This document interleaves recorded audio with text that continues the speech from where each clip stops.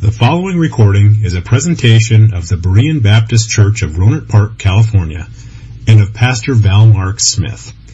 We are an independent Baptist congregation committed to the accurate presentation of the historical doctrines of the faith. We welcome your visit to our services anytime here in the Rohnert Park area. So today, I'm going to be talking to you about the cult of the Jehovah's Witnesses. Everyone's fairly familiar with them? Yes? No? Anyone doesn't know who they are? What is another name they go by? Can someone tell me? Anyone? The Watchtower Society. The Watchtower Bible and Tract Society. Now, what is a cult? Well, a cult can be many things. I found kind of a good definition. Excuse me. A cult is a group of religious people whose belief system and practices deviate significantly from and often contradict the Bible as interpreted by Orthodox Christianity. So we're going to be talking about them today. I'm going to give you some tools with which to deal and refute their false teachings. So let's have a word of prayer first. Father in heaven, thank you for this opportunity today. Lord, thank you that you've shown us the truth, that we can know you. We pray for people in cults, in isms, in false religions, Lord, who don't know the truth. They have a zeal, but it's not according to knowledge. Pray, Lord, that today as we study your word, we'll learn something new about you. We came here to study the Bible, and that's what we're going to do today, Father. So bless us, bless this time. In Jesus' name we pray. Amen. So have you ever been visited by these people? I've lived in pretty much the same house my whole life. I've never been visited by them. When they come to your door, what was the reaction you had? Were you fearful? Were you disgusted? Did you want to slam the door in their face? Were you excited? Well, I think after today, there might be some excitement. I think that they do know the Bible. They run along a track, but I think that there's scriptures that I'm going to give you today that can be really, really helpful in bringing them to salvation. That's what we want to do. The Bible tells us in 1 Peter 3:15. Did you bring your Bible? You're going to need it. 1 Peter 3:15. And we read, "But sanctify the Lord God in your hearts, and be ready always to give an answer to every man that asketh you, a reason of the hope that is in you with meekness and fear." So today I will give you an excellent way to fulfill this command. We're going to study at the beginning two key scriptures that deal with the Jehovah's Witnesses and how they view the Trinity in the light of God's Word. So the Jehovah's Witnesses deny this doctrine, as do most non-Christian cults. And if we're going to reach these people, we must appeal to the one thing they claim to believe, and that's the Bible. So turn with me to Exodus chapter 3. This is the great passage where Moses is summoned by God to lead the children of Israel out of Egypt. Exodus chapter 3 and verse 10. "Come now, therefore, and I will send thee unto Pharaoh, that thou mayest bring forth my people, the children of Israel, out of Egypt. And Moses said unto God, Who am I, that I should go unto Pharaoh, and that I should bring forth the children of Israel out of Egypt? And he said, Certainly I will be with thee. And this shall be a token unto thee, that I have sent thee. When thou hast brought forth the people out of Egypt, ye shall serve God upon this mountain. And Moses said unto God, Behold, when I come unto the children of Israel, and shall say unto them, The God of your fathers has sent me unto you, and they shall say to me, What is his name? What shall I say unto them? Exodus 3:14. And God said unto Moses, I am that I am. And he said, Thus shalt thou say unto the children of Israel, I am hath sent me unto you. The I am is a reference to the eternal God, who transcends all human knowledge. The Jews spoke of him as the one who always was, the one who is, and the one who will always be. The eternal I am. Now turn with me to the Gospel of John, chapter 8, and we'll read the words of Jesus Christ. So when we went to Exodus, we established that God is the I am. Now we're going to, in chapter 8, establish the same thing about Christ. It's critical in these passages, when you talk to a Jehovah's Witness, that you identify the Son of God. So in verse 51, we see Christ contending with the Jews. John 8:51. Verily, verily, I say unto you, if a man keep my saying, he shall never see death. Then said the Jews unto him, Now we know that thou hast a devil. Abraham is dead, and the prophets. And thou sayest, if a man keep my saying, he shall never taste of death. Art thou greater than our father Abraham, which is dead? And the prophets are dead? Whom makest thou thyself? Jesus answered, If I honor myself, my honor is nothing. It is my Father that honoreth me, of whom ye say that he is your God. Yet ye have not known him, but I know him. And if I should say, I know him not, I shall be a liar like unto you. But I know him and keep his saying. John 8:56. Your father Abraham rejoiced to see my day, and he saw it and was glad. Then said the Jews unto him, Thou art not yet 50 years old, and hast thou seen Abraham? Jesus said unto them, Verily, verily, I say unto you, before Abraham was, I am. Do you see that? So Jesus here takes the divine title and applies it to himself. I am the eternal God. Notice the immediate reaction in John 8:59.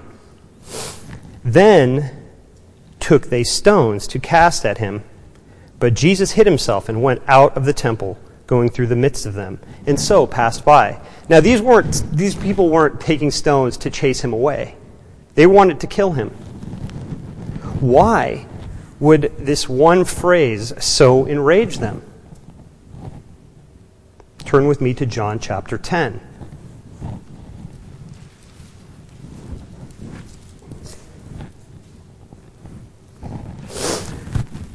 John 10:30. I and my Father are one.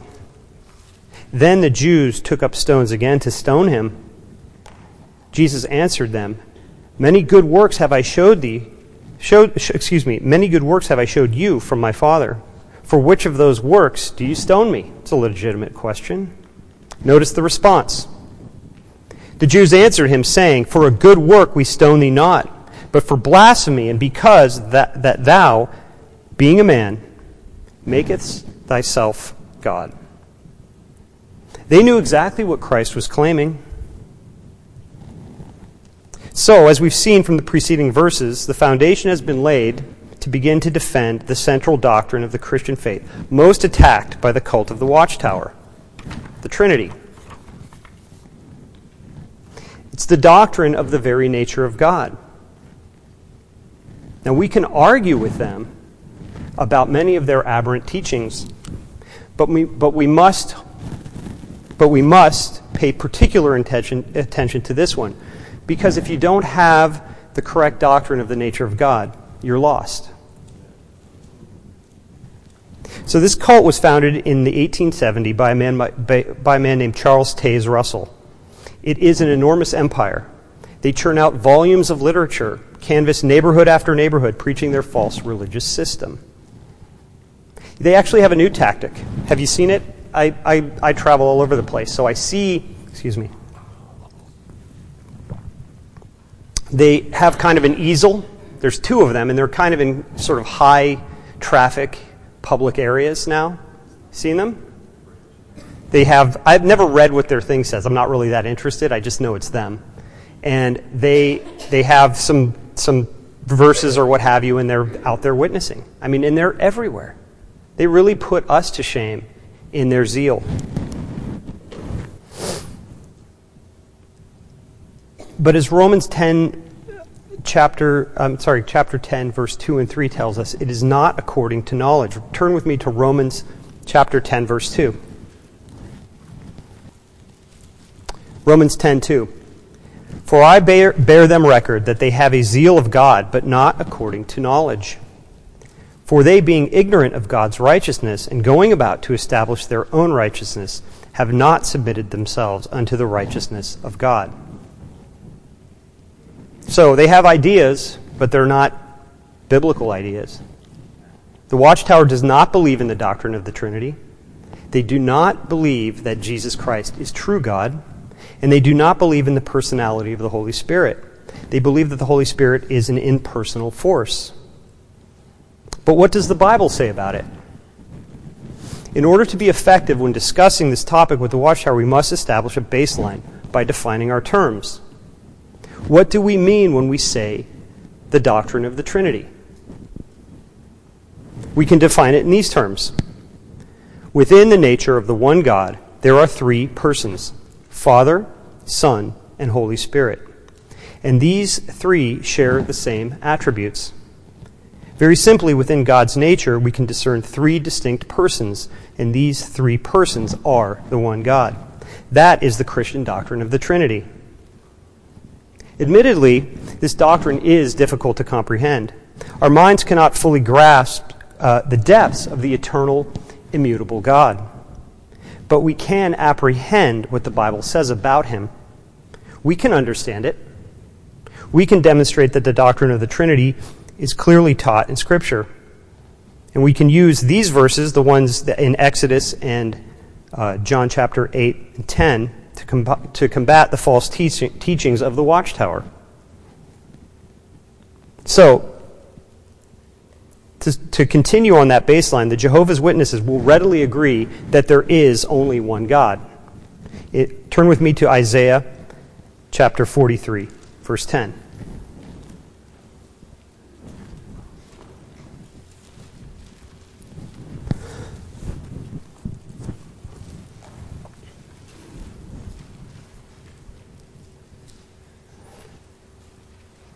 Isaiah 43:10. Ye are my witnesses, saith the Lord, and my servant, whom I have chosen, that ye may know and believe me, and understand that I am he. Before me there was no God formed, neither shall there be after me. So the question is, can we show that there are really three persons? Can we show that the three persons are all called God? So can we show that there's three persons? Can we show that the three persons are all called God?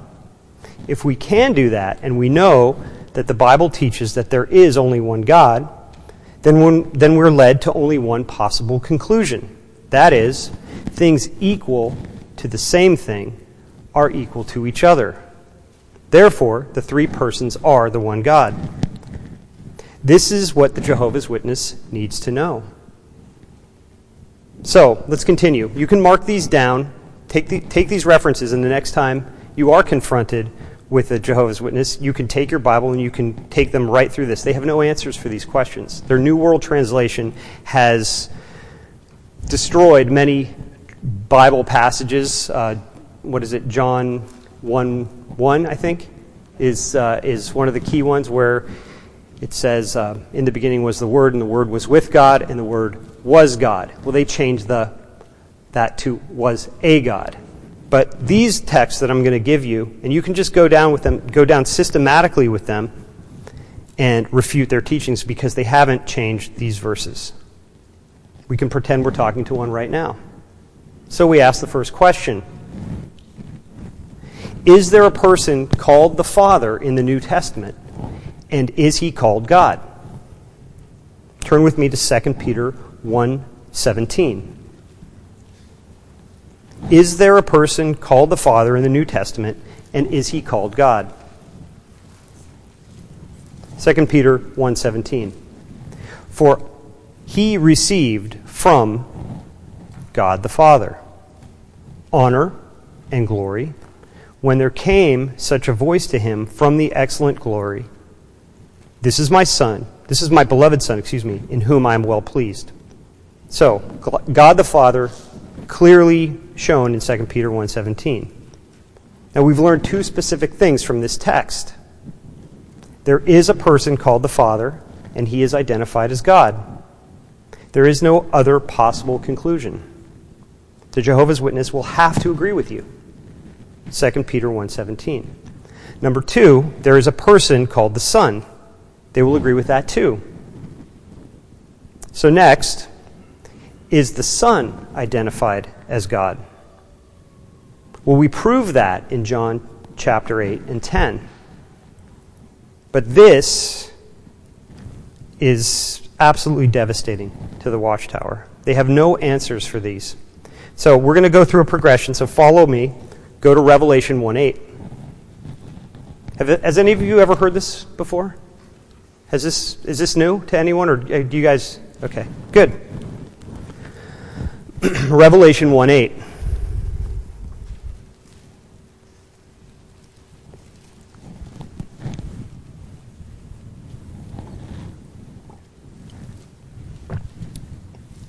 Okay.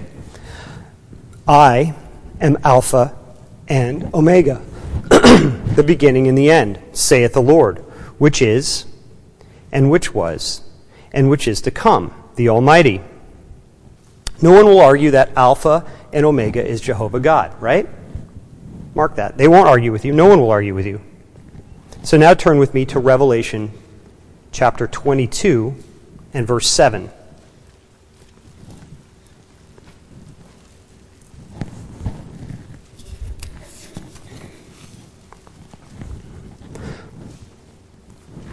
Revelation 22:7. Behold, I come quickly. Blessed is he that keepeth the sayings of the prophecy of this book. As we continue, we see a repetition. Go down to Revelation 22 and verse 12. And behold, I come quickly, and my reward is with me to give every man according as his work shall be. I am Alpha and Omega, the beginning and the end, the first and the last. Okay, so Alpha and Omega is speaking again. Alpha and Omega, beginning and the end, first and last. No problem. The Jehovah's Witness will not argue. Alpha and Omega is Jehovah God. Okay, so now go back to Revelation 1:8 again.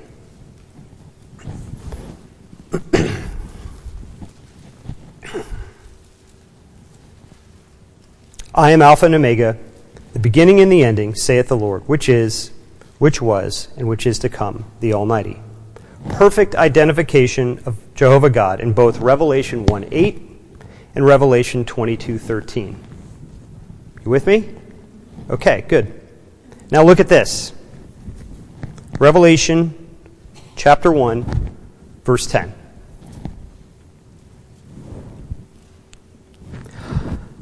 I was in the Spirit on the Lord's day, and heard behind me a great voice, as of a trumpet, saying, I am Alpha and Omega, the first and the last.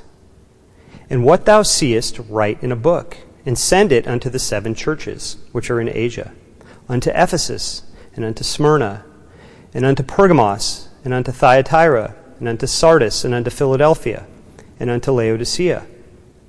Verse 12. And I turned to see the voice that spake with me, and being turned, I saw 7 golden candlesticks. And in the midst of the 7 candlesticks one like unto the Son of Man, clothed with a garment down to the foot, and girt about the paps with a golden girdle. His head and his hairs were white like wool, as white as snow, and his eyes were as a flame of fire, and his feet like unto fine brass, as if they burned in a furnace, and his voice as of the sound of many waters.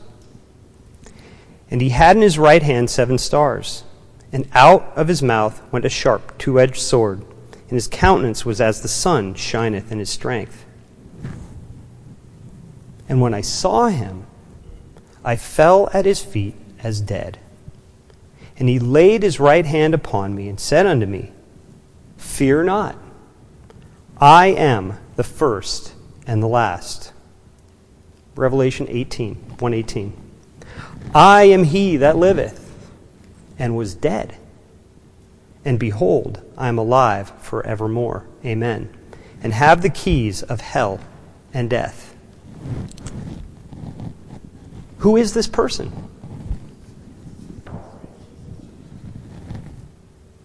It's devastating. It's devastating. How are they going to answer this?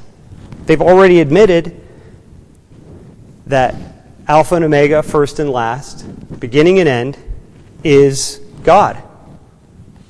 Now they're confronted with Jesus Christ taking that same title, applying it to himself. Revelation 1:8, Revelation 22:13, Revelation 1:17 and 18.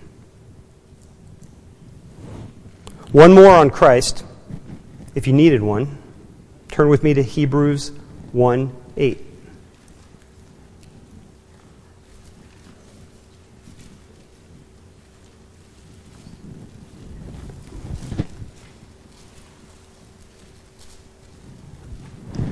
Hebrews 1:8.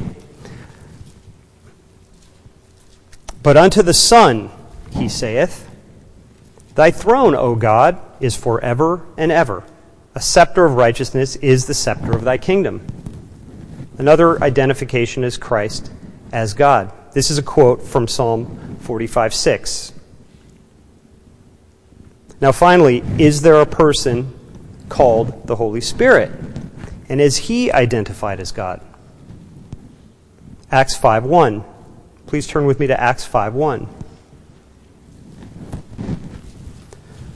But a certain man named Ananias, with Sapphira his wife, sold a possession and kept back part of the price, his wife also being privy to it, and brought a certain part and laid it at the apostles' feet.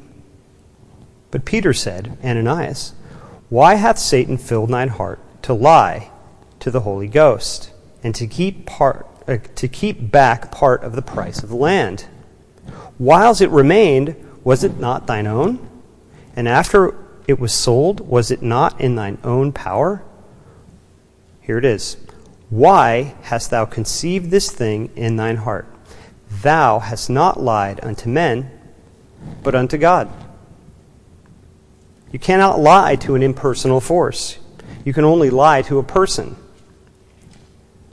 So when we look at Exodus, John, Revelation, Hebrews, and Acts, we have, well, I called it a simple way. Maybe it's not that simple, but it's an effective way to witness to the witnesses. I think the most important thing to keep in mind is that it's not us that convinces them. It's the Spirit of God that works through the Word of God. If we look at Romans chapter 10, verse 17, it says, So then faith cometh by hearing, and hearing by the Word of God. We have to be faithful and simply preach the Word. One last scripture, Hebrews 4:12.